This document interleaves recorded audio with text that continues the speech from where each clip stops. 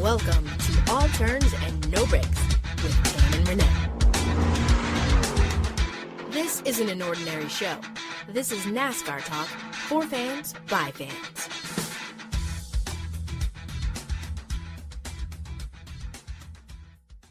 Hey NASCAR fans, welcome back to another episode of All Turns No Breaks with Tam and Renee. I am Renee and she is Tam. Hey Renee, what's up with you? How you doing, Miss Tam? You doing okay? No, I'm hot. That makes two of us. We're having a crazy heat wave in California right now. Renee's used to this kind of heat because he goes to Las Vegas every weekend. In fact, I texted Renee a couple of days ago and was like, hey, are you in Vegas? Because I know if it's hot, like it's literally been about 102, 103 where I live at, and I live closer to the beach than Renee does. So if it's 102 where I live at, where Renee lives at is usually about 10 degrees or so hotter. And sure enough, it was. But I mean, he's used to it because it's the Vegas way. In Vegas, it's usually 115, 120 around this time. Yeah, that sounds about right. And you know, I was supposed to go to Vegas this weekend and I didn't end up going, and it seemed like I was there anyway because of this heat wave we got going on. It was just ridiculously, disgustingly hot, Tam. And you're right. It was 112 over here where I live. It was hot in Daytona, but a different kind of hot. But before we jump into Daytona, we have a special guest on the line. We like when we have special guests, and this guest, I went on his podcast a couple of years ago, so he will always have a special place in my heart because he allowed me to come on his podcast and talk Daytona. But when I went on, it was actually the Daytona 500 a couple of years ago. Without further ado, I'll let him introduce himself. Go ahead. Hello, All Turns No Breaks family. This is Don Delarente of the CSPN of Know the Score. I'm very honored to be here with Tam and Renee. Awesome, Don. It's good to have you. And we appreciate you coming and taking the time away from your own busy schedule to be on our show. And we thank you for being here. Oh, man. Thank you guys for inviting me. This has been a couple of years in the making, and I'm just glad we can make it happen. Yeah. So before, I want people to know where they can find you. Give all your social media handles a shout out. Give your podcast a shout out. All that good stuff so we can jump right into some Daytona talk. All right. Thank you, Tam. You can find everything first and foremost at cspn.us. That's where all the podcasts can be found. That's where the sports podcast, Know the Score, can be found. That's where Tam was a guest a couple of years ago to talk some Daytona. But we have more on Know the Score than just sports. We have, Ratchet TV talk. We have comic book talk. We have wrestling podcasts. We have ladies talking football. So come to cspn.us. That's the main hub. And then you can follow me on Twitter at Don Delarente. That's DonDelarente. And you can also follow all things at the CSPN at CSPN Media on Twitter. Perfecto. So I want to say this about Don. He always offers some insightful analysis of what's going on with NASCAR. And almost every week he participates in our hashtag NASCAR Talk. That's on Mondays, hint, at 3 p.m. Eastern Standard Time on the Twitter. And you guys already know the score. Our Twitter is at Turns No Breaks, same as our Instagram as well as our Facebook account. And we actually started a private Facebook account because we want to get the party started on Facebook. I just haven't figured out how to invite people. So that's another story. I'll tell you guys about that next week. Or if you are subscribed to our newsletter, you'll probably get an email telling you to join. But let's jump into some Daytona talk because I want to join in on everybody's frustration with Ricky Stenhouse Jr. Oh, but wait, before we go there, of course, I got to give you guys the top 10, but actually this week is going to be a little bit more than the top 10. I figured we would do the top 13 only because there were only 13 cars when all No kidding. when it was all said and done. It was only 13 cars on the lead lap at Daytona for the Coke Zero Sugar 400. Here are the 13 cars and drivers. as you guys know, Erik Jones, the young guy, and I'm going to let Don talk about this in just a second because I know he is a fan of all the young drivers. Mm-hmm. Erik Jones came in first, Martin Truex Jr. second, AJ Allmendinger third, and I was actually glad to see AJ Allmendinger in third because we got a chance to see him in the media room, and he has a great personality. Casey came fourth, Chris Buescher fifth, Ty Dillon beat his brother and came in sixth. Matt Kenseth, okay, did we hear Matt Kenseth's name at all? No. But I don't think so. He came in seventh. Ryan Newman in the number 31 came in eighth. Austin Dillon brought the number 3 to a ninth place finish. And Alex Bowman, who started the race from the front row because he was second behind his teammate, his Hendrick Motor Speedway teammate, Chase Elliott, in qualifying, he came in 10th. The other 3 people in the 13 were Jeffrey Earnhardt. He came in 11th. Brendan Gaughan. I just want to get Brendan Gaughan in the media center because he has such a great personality, but we never get a chance to see it because nobody ever talks to him. But he came in 12th and DJ Kennington came in 13th. That was the top 13, as in the 13 people who were on the lead lap at the conclusion of the race. But get this, I just want to give me 2 minutes because I think it's going to take me 2 minutes to read these names. These are all the people who did not finish the race. So not they were a lap or 2 behind. They were done. They were out of the race because of accident. In the first wave of people that were done, we had Kyle B, as in Kyle Busch, Chase Elliott, Daniel Suarez, Brad Keselowski, Kurt Busch, Denny Hamlin, Joey Logano, and Ryan Blaney. They were wiped out in the first accident or in the first, early on. I think it was roughly somewhere between 52 and 55 laps in. Those guys were taken out. Yeah, that sounds about right. Okay, second wave of guys included Michael McDowell, who was actually running pretty well, Eric Almirola, Paul Menard, Kyle Larson, and Jamie McMurray. Okay, and then kind of like the final group, and again, not all these people were in one accident, but I just kind of grouped them up into who went out where. The final group of guys that day was done because of an accident was Kevin Harvick, Trevor Bayne, Clint Bowyer, Jimmy Johnson, who actually led a couple of laps and everybody got their hopes up high. I know, Landon I saw Castle. that. I was like, I go, there's the 48. Wow, we hadn't seen that in a while, and then that ended pretty quickly.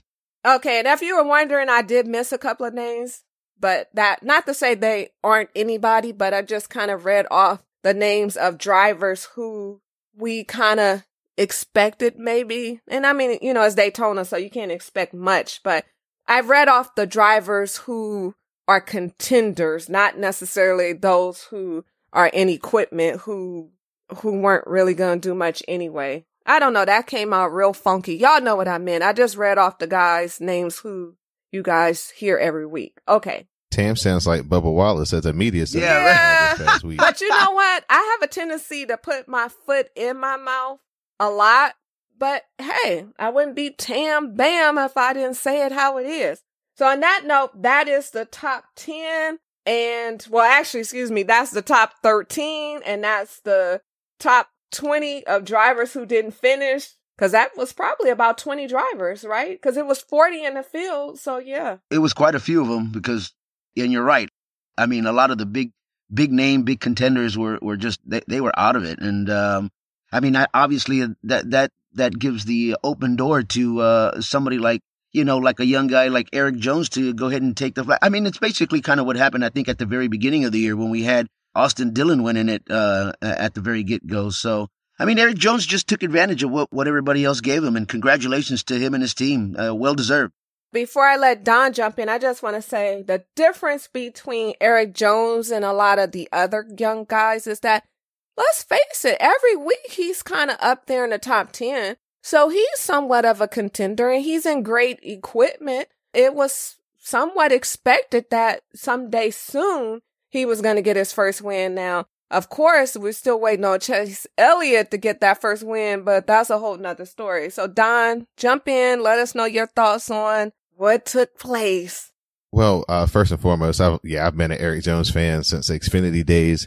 I thought that he got a great chance to get some experience last year by kind of being Martin Truex's teammate in the Furniture Row second car that Joe Gibbs basically funded. So he got a chance to be in some, pretty good equipment, maybe not the best that he's in like this year, but at least he got to understand kind of how they work and how they do things on the Joe Gibbs side. And like you said, he's been running consistently near the front. He's actually, pretty well in the points as far as the playoffs goes before he won last night. So, you could kind of see it coming. You kind of get in the top 10 and then you get in the top 5 and then you win a race. But like, Renee said with Daytona, it's always a wild card. You have guys wrecking out and, whoever can kind of survive at the end and be the boldest. That's the way you win at Daytona. That's the way these young guys have to win because they don't have experience. So the only way you can counter experience is to be bold. And kind of like Kyle Larson last week, he threw it in there doing something bold. He didn't try to, rely on his experience or wait on Kyle Busch to make a mistake. He was like, I got to go win it. So let me go win it. And that's what Erik Jones did last night. Casey Kane went about a lap too early because he actually made the winning move, but he just did a little bit too early. And, give a big shout out to Chris Buescher because he pushed Erik Jones up there and he was up there all night. I was like, who was in that 37 car? Because he was always in the top 4, top 5, like all night. And I could never see who was driving it, but I watched the replay today and, give a big shout out to Chris Buescher because man, he didn't really get the finish that he deserved. He probably should have been second or third at worst because man, he was right there in the mix all night. Even when the top car, Stenhouse and all those guys were up there in the front, he was in the mix still. So big shout out to Chris Buescher. Well, you said two things I wanted to touch on. Of course, one being Stenhouse Jr. and the other one was just the standings. It kind of triggered and I was like, you know what? Let me give you guys a quick update. Not that you can't go read it, but since we're talking about it, it kind of puts things in perspective. So as of today, the standings are as follows. These are 16 drivers that would be in if the playoffs started today. Kyle Busch, Kevin Harvick, Martin Truex Jr., Clint Bowyer, Joey Logano, Erik Jones, and Austin Dillon, who all have wins. Of course, Kyle Busch and Kevin Harvick have 5 wins each. And then there's Brad Keselowski, Kurt Busch in 9th, Kyle Larson 10th, Denny Hamlin 11th, Eric Almirola, Ryan Blaney, Jimmy Johnson, Chase Elliott, and Alex Bowman takes the 16th spot. And the later guys that I read later in the list are because they have enough points because maybe they've won stages or what have you. Ricky Stenhouse Jr., for all the bumping and demolition and wrecks that he caused, he's still out the playoffs if they started today, which is crazy. But he does have those 2 stage wins. He's right on the bubble at 17th. And then he's followed by Paul Menard, who's in 18th, Ryan Newman, who's in 19th place, and Daniel Suarez, who's in 20th. So I want to ask both Renee and Don your opinion. Did Stenhouse cause at least 2 of those accidents? What are your thoughts? And Don, we'll start with you since you are a guest. Yeah, go ahead, Don. Okay, the first one, maybe not so much because you got a case of a young guy out front, William Byron, first time in front of the pack at Daytona in the Monster Cup Series. And Brad Keselowski's coming up on him, and Stenhouse is trying to push him by. So that was just kind of a racing deal, inexperience in the front. The second one, though, yeah, that's definitely Stenhouse. I mean, he's being aggressive. Roush Fenway hasn't had the best equipment except for on the restrictor plate tracks in the last couple of years. And he's been their guy and he's won 2 out of the last 3. So, he's doing everything he can to get that thing out front and keep it out front. And, his aggressiveness won him 2 stages. It won him, like I said, 2 out of the last 3. So, he just kind of caught guys in bad positions. It seems like it used to be turn 2. They used to get guys all messed up, but now it seems like it's a tri-oval. That coming out of that tri-oval right there, you can get away with 1 bump, but once you bump the second time, it seems like it causes guys to get sideways and big wrecks happen. So, I can't fault him to be aggressive. This is his, one realistic chance to, win a race with the equipment he's in. So, he's got to take the chances, just maybe not at lap 55, maybe at lap, 155, you would think you would start doing that. That's a good take there. I'm going to have to agree with probably, both of those statements too as well. like I understood the first wreck. I'm like, all right, I didn't really see much of that being all Stenhouse fault. But the second one, yeah, I'm going to agree with that too. I think the crazy thing is, and Tam, you said this a little bit earlier, just a few minutes ago when you were reading off, the guys that finished and the guys who did. But I'm thinking to myself, here's this guy involved in two of the main wrecks in this race, and then he doesn't even get to finish. And I'm thinking to myself, man, like, he has to be disappointed, obviously, but the great thing is that his aggressiveness I think is something that I like it as well, but the over aggressiveness that caused the second wreck, I'm kind of like in a point of view where I was like, that's really kind of screwed up to kind of be that aggressive to the point where you're like, you take out like almost the entire field, not just once, but twice. And so the second wreck makes the first one just look at just as bad, even though it wasn't his fault. I don't know if that makes any sense. No, it makes perfect sense. And I'll just co-sign on what both of you guys just said with a quote from Daniel Suarez. Daniel Suarez said, and I'm quoting him exactly, he said, "It's a shame that the number 17 raced like that. It's not the first time that has happened. It's just not very smart for lap 55 or so. It's still a long ways to go. I don't know. I mean, half of the field is out, so it's a shame."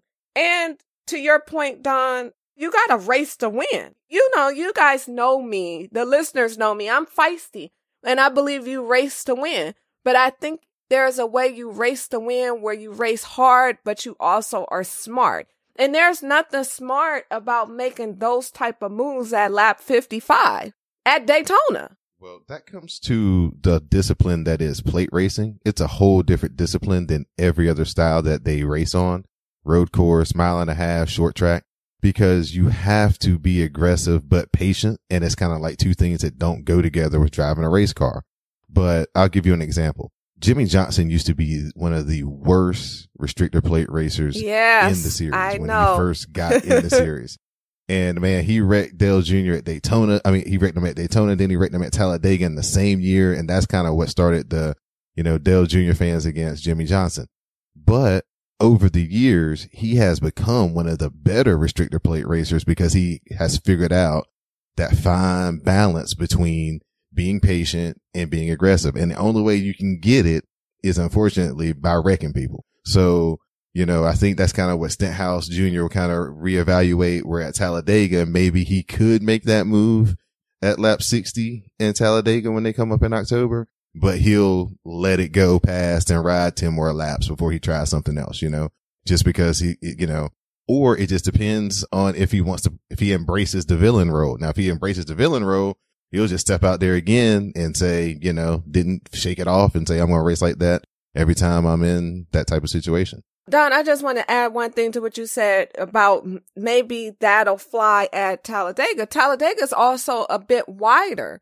You have a little bit more room to make some silly moves, if that makes sense, at Talladega versus Daytona. Daytona, you can get away with 3 wide, but you can't get away with 4 wide. And not saying that this is what he was doing, but I'm just trying to paint the picture that there's more room, because I believe, and I'm not a historian of track sizes, but I think that Talladega is a little bit more wider, if I'm not mistaken, than Talladega. Than Daytona. Just like a 4-lane highway compared to like a 2-lane race, which is what Daytona is.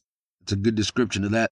I do want to share maybe 2 more quotes, and these are from drivers. Well, Kyle Petty used to be a driver. He's no longer a driver. He's an analyst.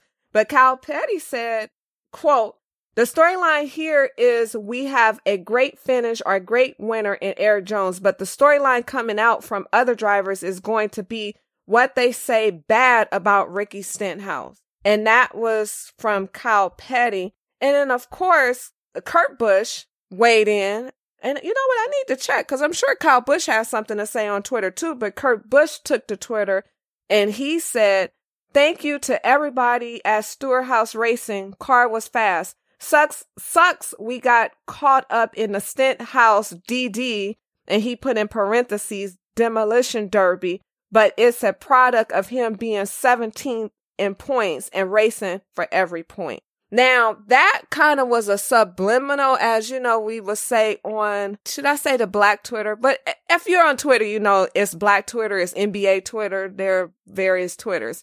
So Black Twitter would say, you hit us with the sub, and as in a subliminal. And I think Kurt Busch, that was a sub tweet, but it was spelled out.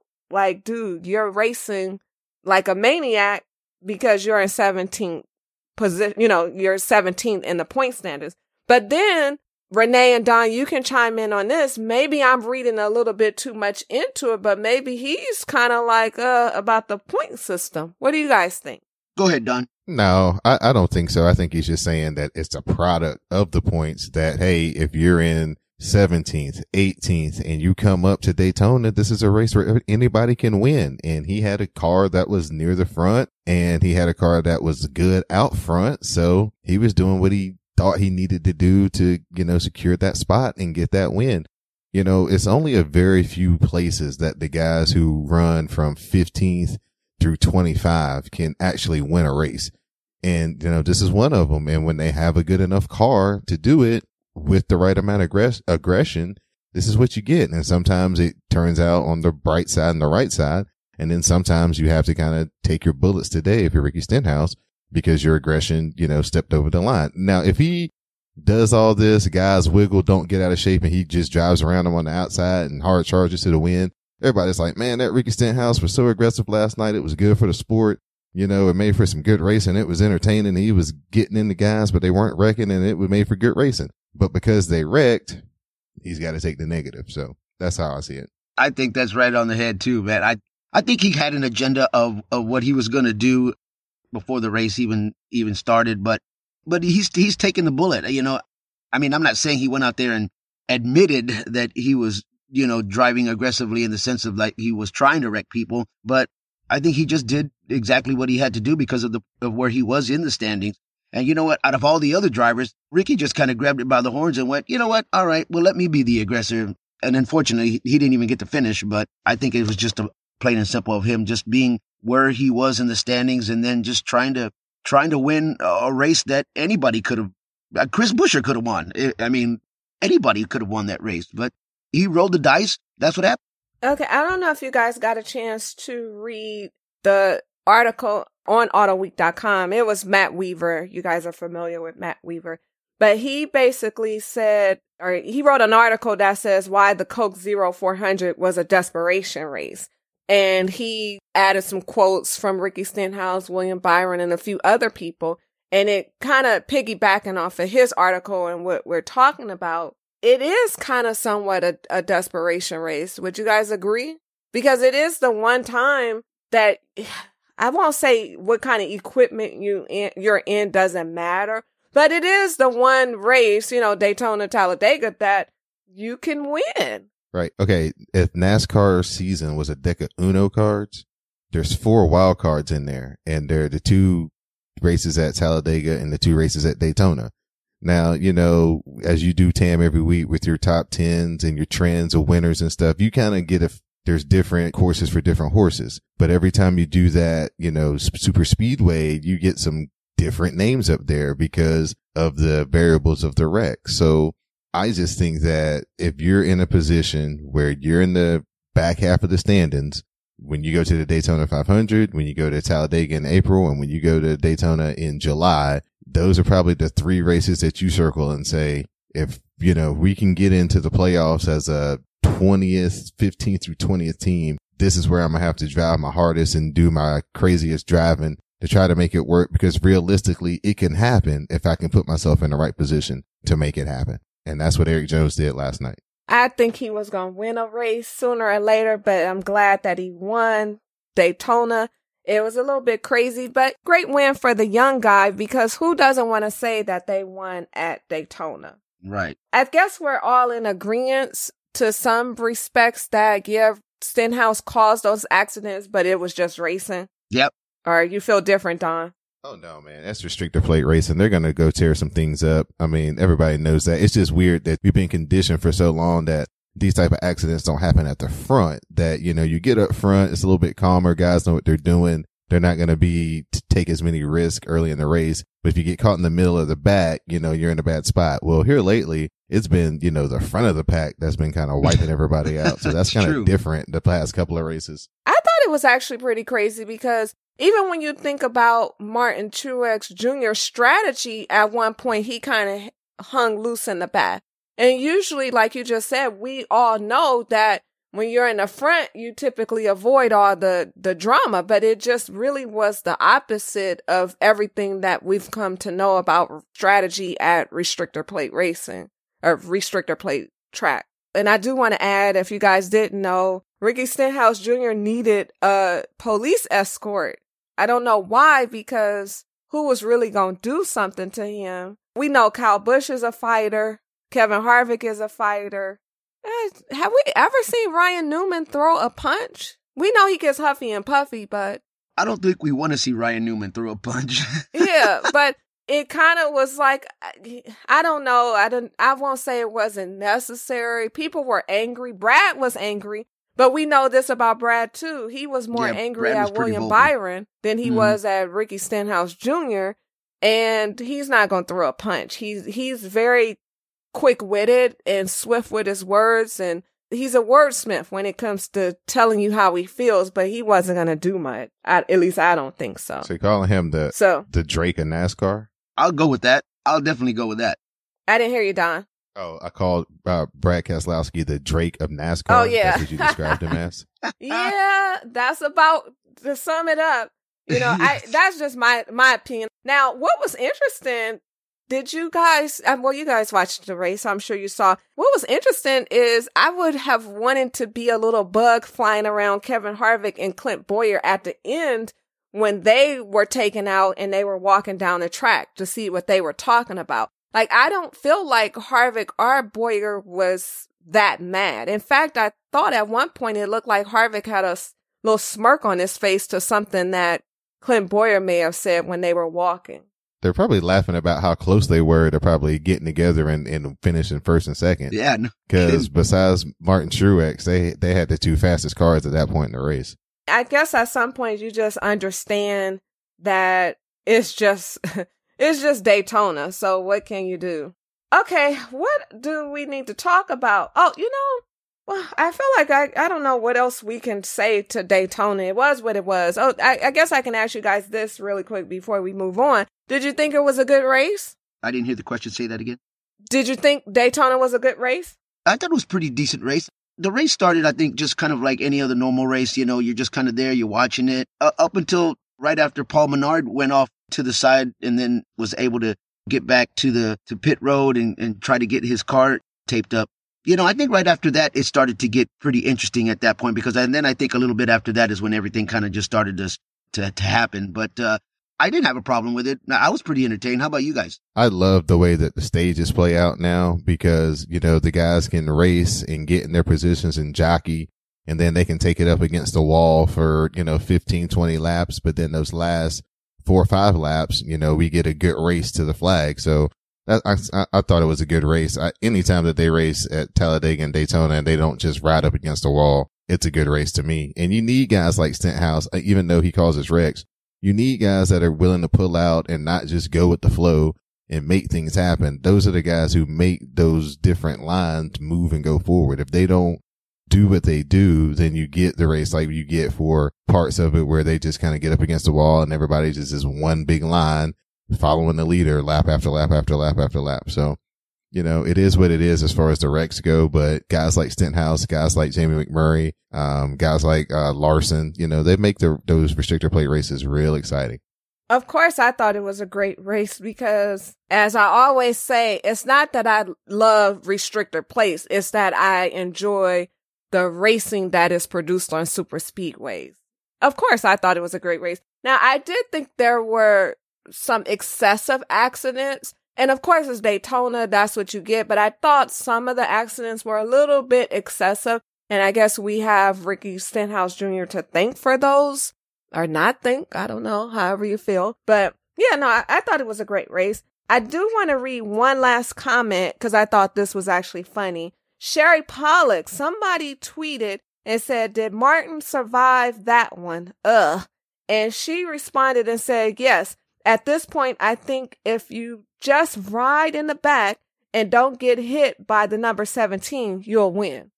Sometimes the wives will let it all hang out and let you know what they really feel. And she kind of let everybody know how she really felt. I feel bad for Ricky Stenhouse because I don't think those were his intentions, but I don't know. We can talk about it for days. We'll just see. As Brad Keselowski pointed out, there's payback coming at Talladega, but I think he was talking more towards William Byron than Ricky Stenhouse Jr.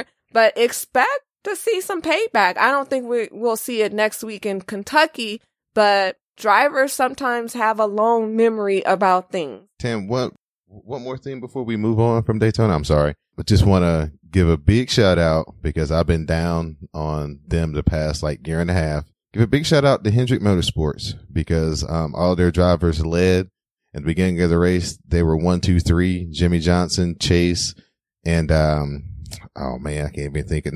And Bowman were all chasing the lead. Bowman second, Jimmy Johnson third, leading them around, looking pretty good. So they've been qualifying a little bit better, been practicing a little bit better. So I just want to give a big shout out to Hendrick Motorsports. Looks like they're trying to kind of help Larson, put some more Chevys in the top 10 and contend for some wins. Definitely shout out to Hendrick. I was actually happy for them. I mean, with Chase being on the pole, Alex lining up next to him in second, and Jimmy started from the P4 position.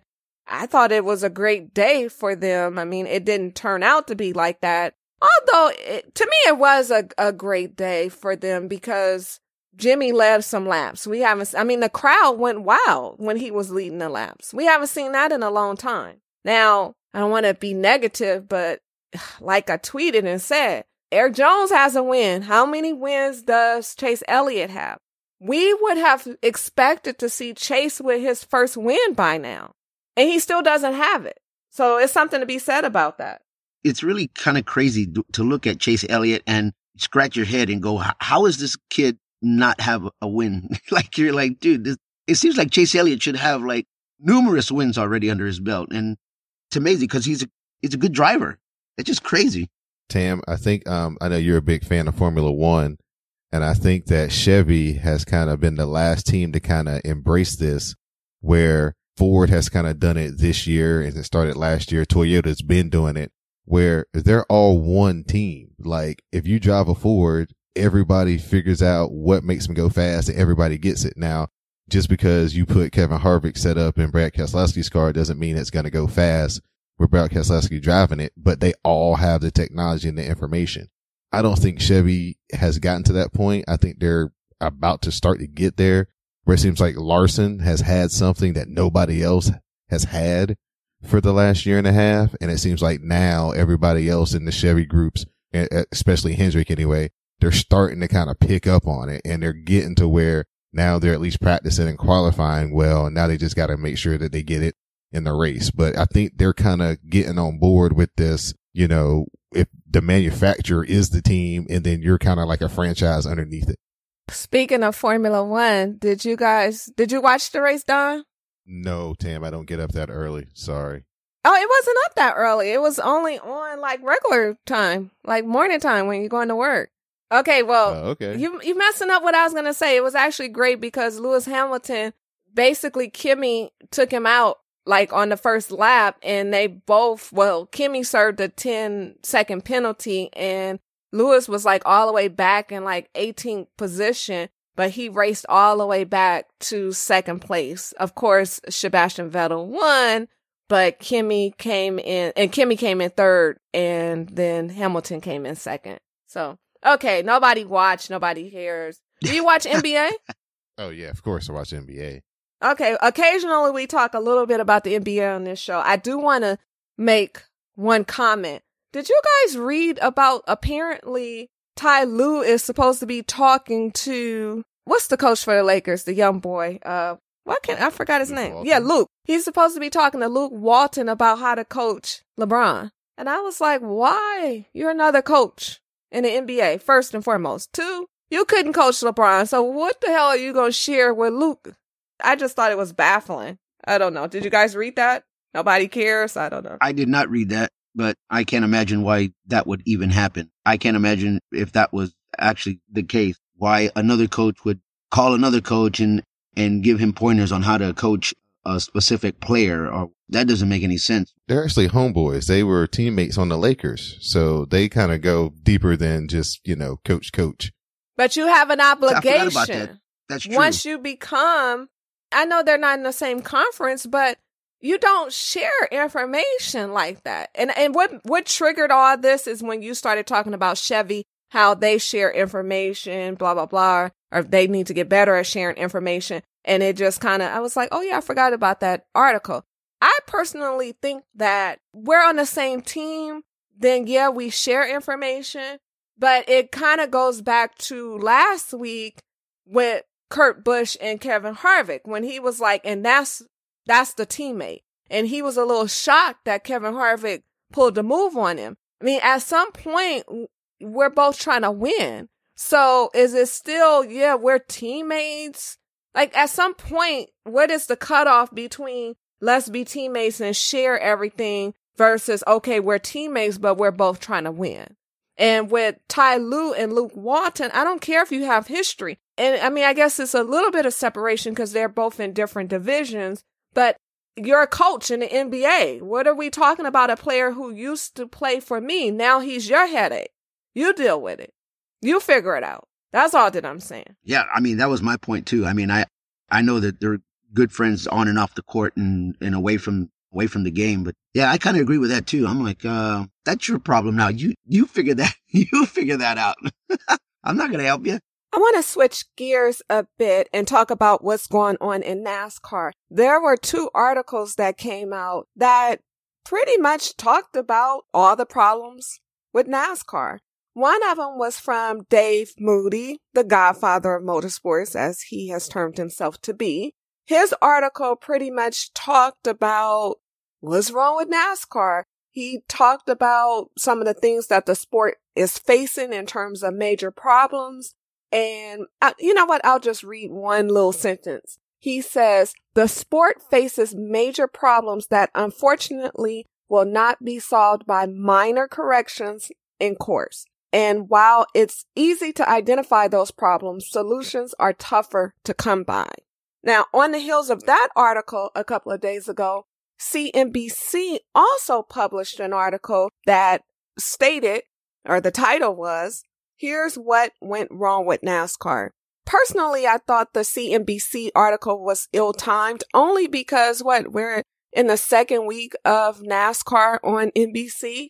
And again, I know NBC Sports, NBC Network versus CNBC are all different, but they are all the same because they're NBC. I personally thought the article was a little bit ill-timed. But nonetheless, this article, like I said, it was all about here's what went wrong with NASCAR. It talked about NASCAR losing TV viewers. It talked about the troubles that NASCAR is having filling the stands. And more importantly, it talked about NASCAR straying from the brand. And I struggle with that part only because I do understand NASCAR has to stay true to its roots, but then how do you attract fans with the old ways? You have to evolve. So that one is kind of a catch-22. The article also went on to talk about how NASCAR expanded into markets with super speedways in places like Las Vegas. And I want to read this quote because I think it sums up pretty much what this article is about. But there was a quote from former NASCAR executive Ramsey Poston, and he says the league was trying to enter new markets without the Southern stigma, a move that he calls a mistake. Quote, NASCAR seems to have run away from its Southern roots. In doing that, it's damaged its brand identity. For example, a brand like Jack Daniels, it has an outlaw connotation to it. It's clearly from the South and never has Jack Daniels apologized for it. But Jack Daniels, and this is just my opinion, Jack Daniels has not apologized for it, but Jack Daniels has evolved. And that's why Jack Daniels is not necessarily associated with NASCAR anymore, because it's evolved from that. And it is associated with NBA. And I'm sorry, but NBA is not a sport that you equate with the South. I 100% agree, but I have to disagree with straying from the roots, because you have to evolve. You evolve or die. That is just the nature of life. I get the argument from diehard NASCAR fans that have been fans for 20 years. But then you're going, this is going to sound crazy, but at some point you're going to die. So who's going to keep the legacy of the sport on? Your children may not be into the things that you're in. I mean, we had this conversation, Renee and I, last episode, podcast before last, about how his son doesn't want to drive. And that's just the nature of it. Kids are into different things now. Saying all that to say, I'm not here to say who's right or wrong. All I am going to say is that you have to evolve. And NASCAR has to figure out how to evolve, what stand true to what it was and stand true to what it can be. And that's all I'm going to say about that.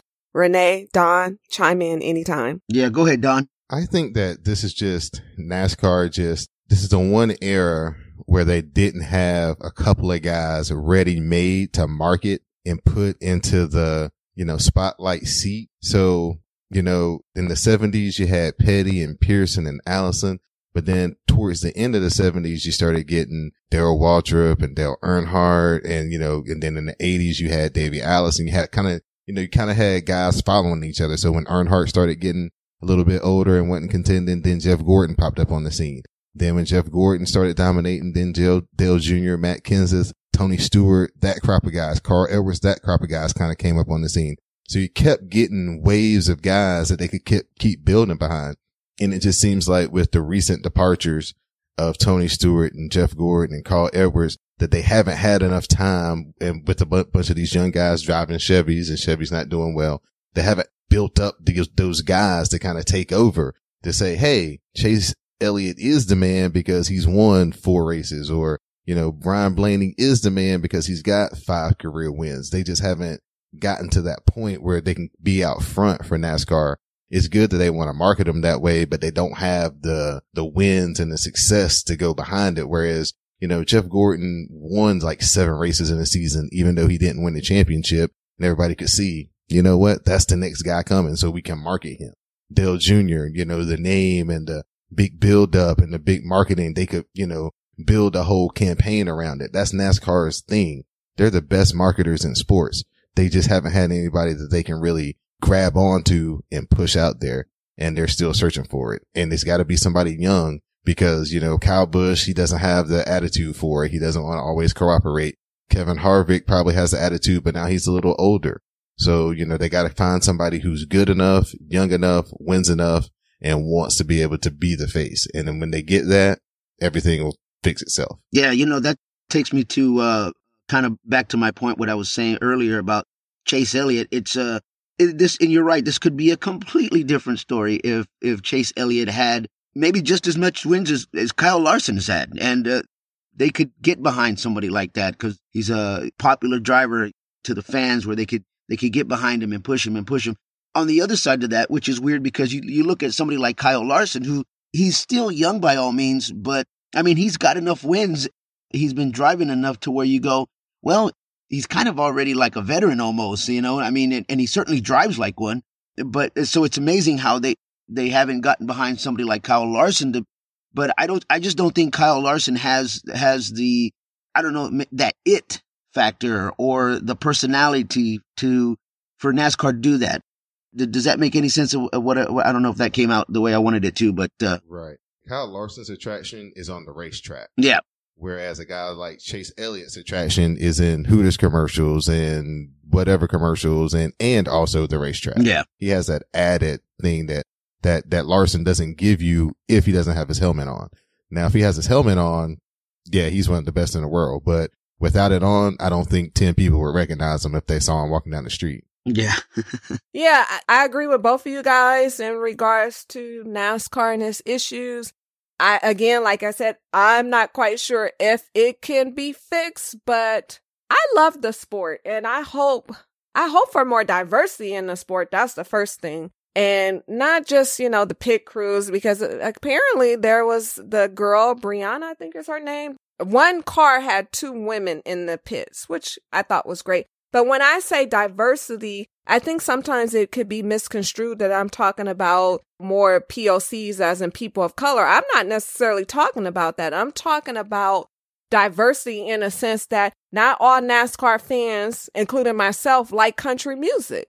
I would like to see some diversity in a sense of stand true to what NASCAR is, because you have that core fan base, but also understanding that you have a new fan base and you have other people that enjoy the sport that aren't necessarily country music fans or want to see some of the things that go on. And I mean, it doesn't bother me, but I don't feel as if sometimes NASCAR doesn't do things to attract me, if that makes sense. Yeah, it's kind of like baseball. Baseball is one of those sports where if you like it, you like it. And if you don't, they could care less and they're not going to try to do anything to make you like it. Yeah. And that's why they're hurting. And I'm not a huge fan of baseball. I wouldn't even consider myself a fan, to be honest, but I'm aware of what's going on in baseball. And I do go to my fair share of games and I enjoy myself when I go to the games.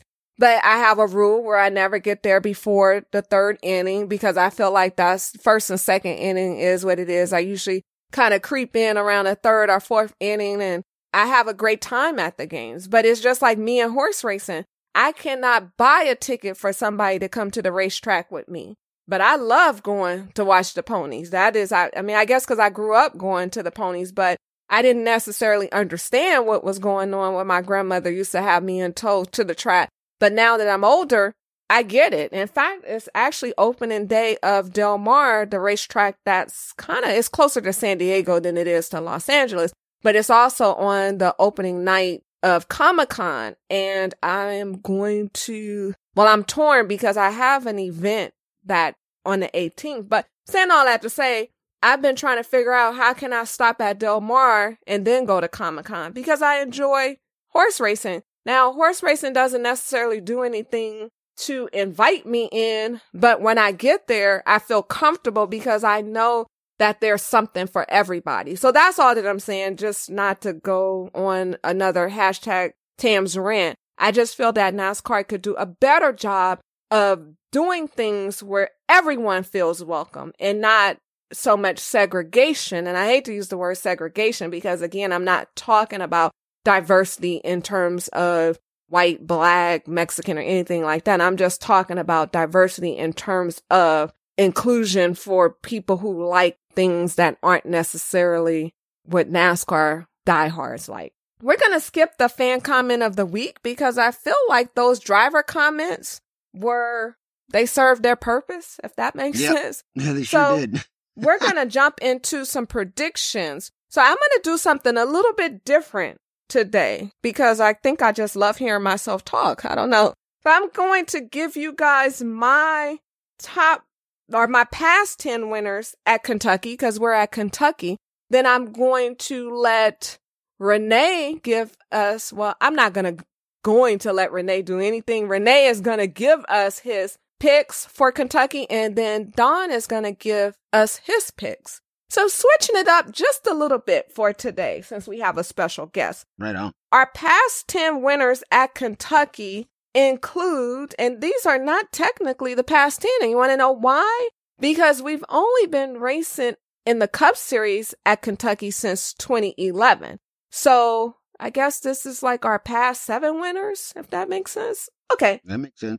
Kyle Busch won in 2011, first Cup race at Kentucky. Brad Keselowski in 2012, Matt Kenseth, my man. 2013, Brad Keselowski. 2014, Kyle Busch. 2015, Brad K. 2016, and Martin Truex Jr. 2017. So it looks like for the most part, we've only had 4 winners at Kentucky because Kyle B and Brad Keselowski are multiple winners in the Cup Series in Kentucky. And because I'm sure you guys want to know, the Xfinity Series has actually been racing in Kentucky since 2001. They were racing a good 10 years at Kentucky before we started racing in the Cup Series there. And the Truck Series has been racing there since 2000. Now, some notables. Kevin Harvick actually won the first Xfinity race in 2001 at Kentucky. And Greg Biffle. Hey, Greg, I miss you. Greg Biffle won the truck race in 2000. And just some notables. There aren't really that many notables for the Cup Series because we don't have that much history there.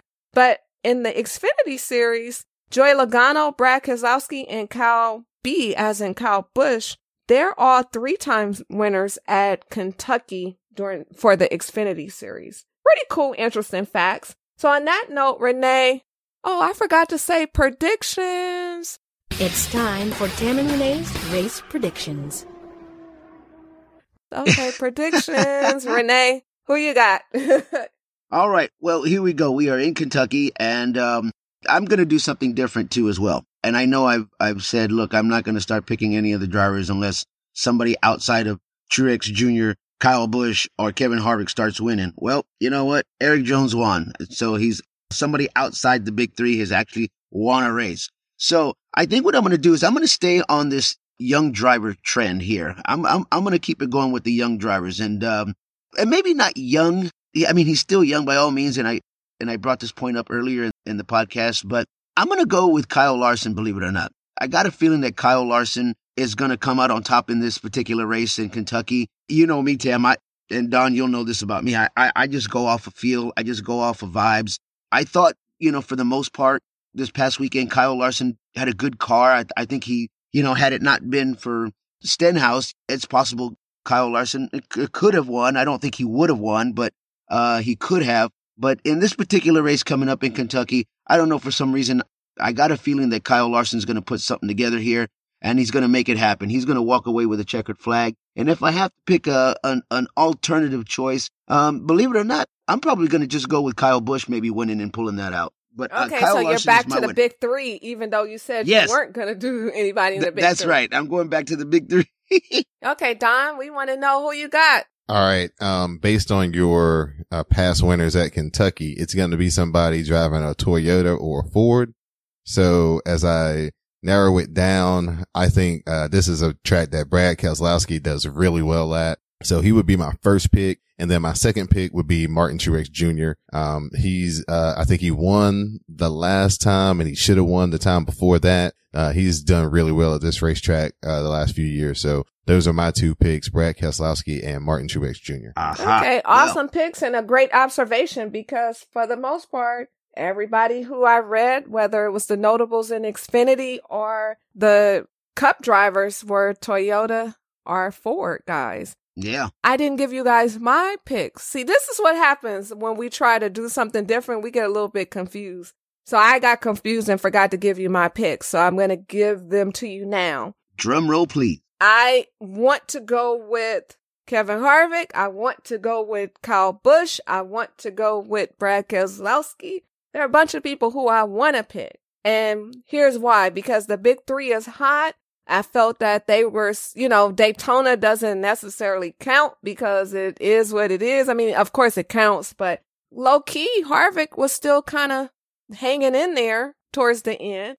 And then I do want to go with my man, Clint Bowyer, because Clint was kind of right there. Now, I can't pick them all. Well, if I was in Vegas, I could. I would just put money on everybody. But on that note, I'm going to pick Brad Keselowski. Because he was a little feisty and a little lit up, but he's not going to be my pick to win. He's definitely my alternative. My pick to win is going to be, this is tough, but I'm going to have to go with Kyle Busch or Martin Truex Jr. Okay, I'm going with Martin Truex Jr. So for clarification, Martin Truex Jr. for the repeat, and he is my pick to win. And my alternative is going to be Brad K, as in Keselowski. Uh-huh. Well, there you go. Tam has got her picks. Don, he's got his picks. I have my picks. You guys, if you have picks, please hit us up on our social media across the board at Turns No Breaks. Let us know who you think is going to win. And Don, before I close out the show, I just want to thank you for coming on. I want to thank Tam for reaching out to you and coming on our podcast. We always appreciate the time of our guests to come on here, and especially you, Don. Thank you so much for taking the time again, like I said, of your busy schedule to take time to do ours. Thank you very much. I'm sure Tam feels the same way I do, and that we really do appreciate your insight, your point of view of how you see things and what we talk about here on this show. So once again, I want to just say thank you again for coming onto our show, Don. Oh man, thank you guys for being here and providing the NASCAR podcast. So we can have something to listen to and have a chance to come on here and talk to you guys about. Thank you for the invite, Tam and Renee, for being such a gracious host. I'm very appreciative, and I hope you guys enjoyed it. Thanks so much for listening, guys. So I want to do the closing. Oh, I didn't know that. I'm sorry. Go ahead. I know you didn't know because I'm doing things different. I was going to say for Tam and Renee, but I am Tam. So let me say it like this. For Renee and Don and myself, thanks for listening, and we'll see you next week. You'll listen next week? I don't know. Okay. Renee, you're supposed to say bye-bye. Oh, bye-bye. Bye, sure everybody. Finished again. Bye-bye. Bye-bye. I got lost. I was like, what? I know. Thanks so much for tuning in with Tam and Renee.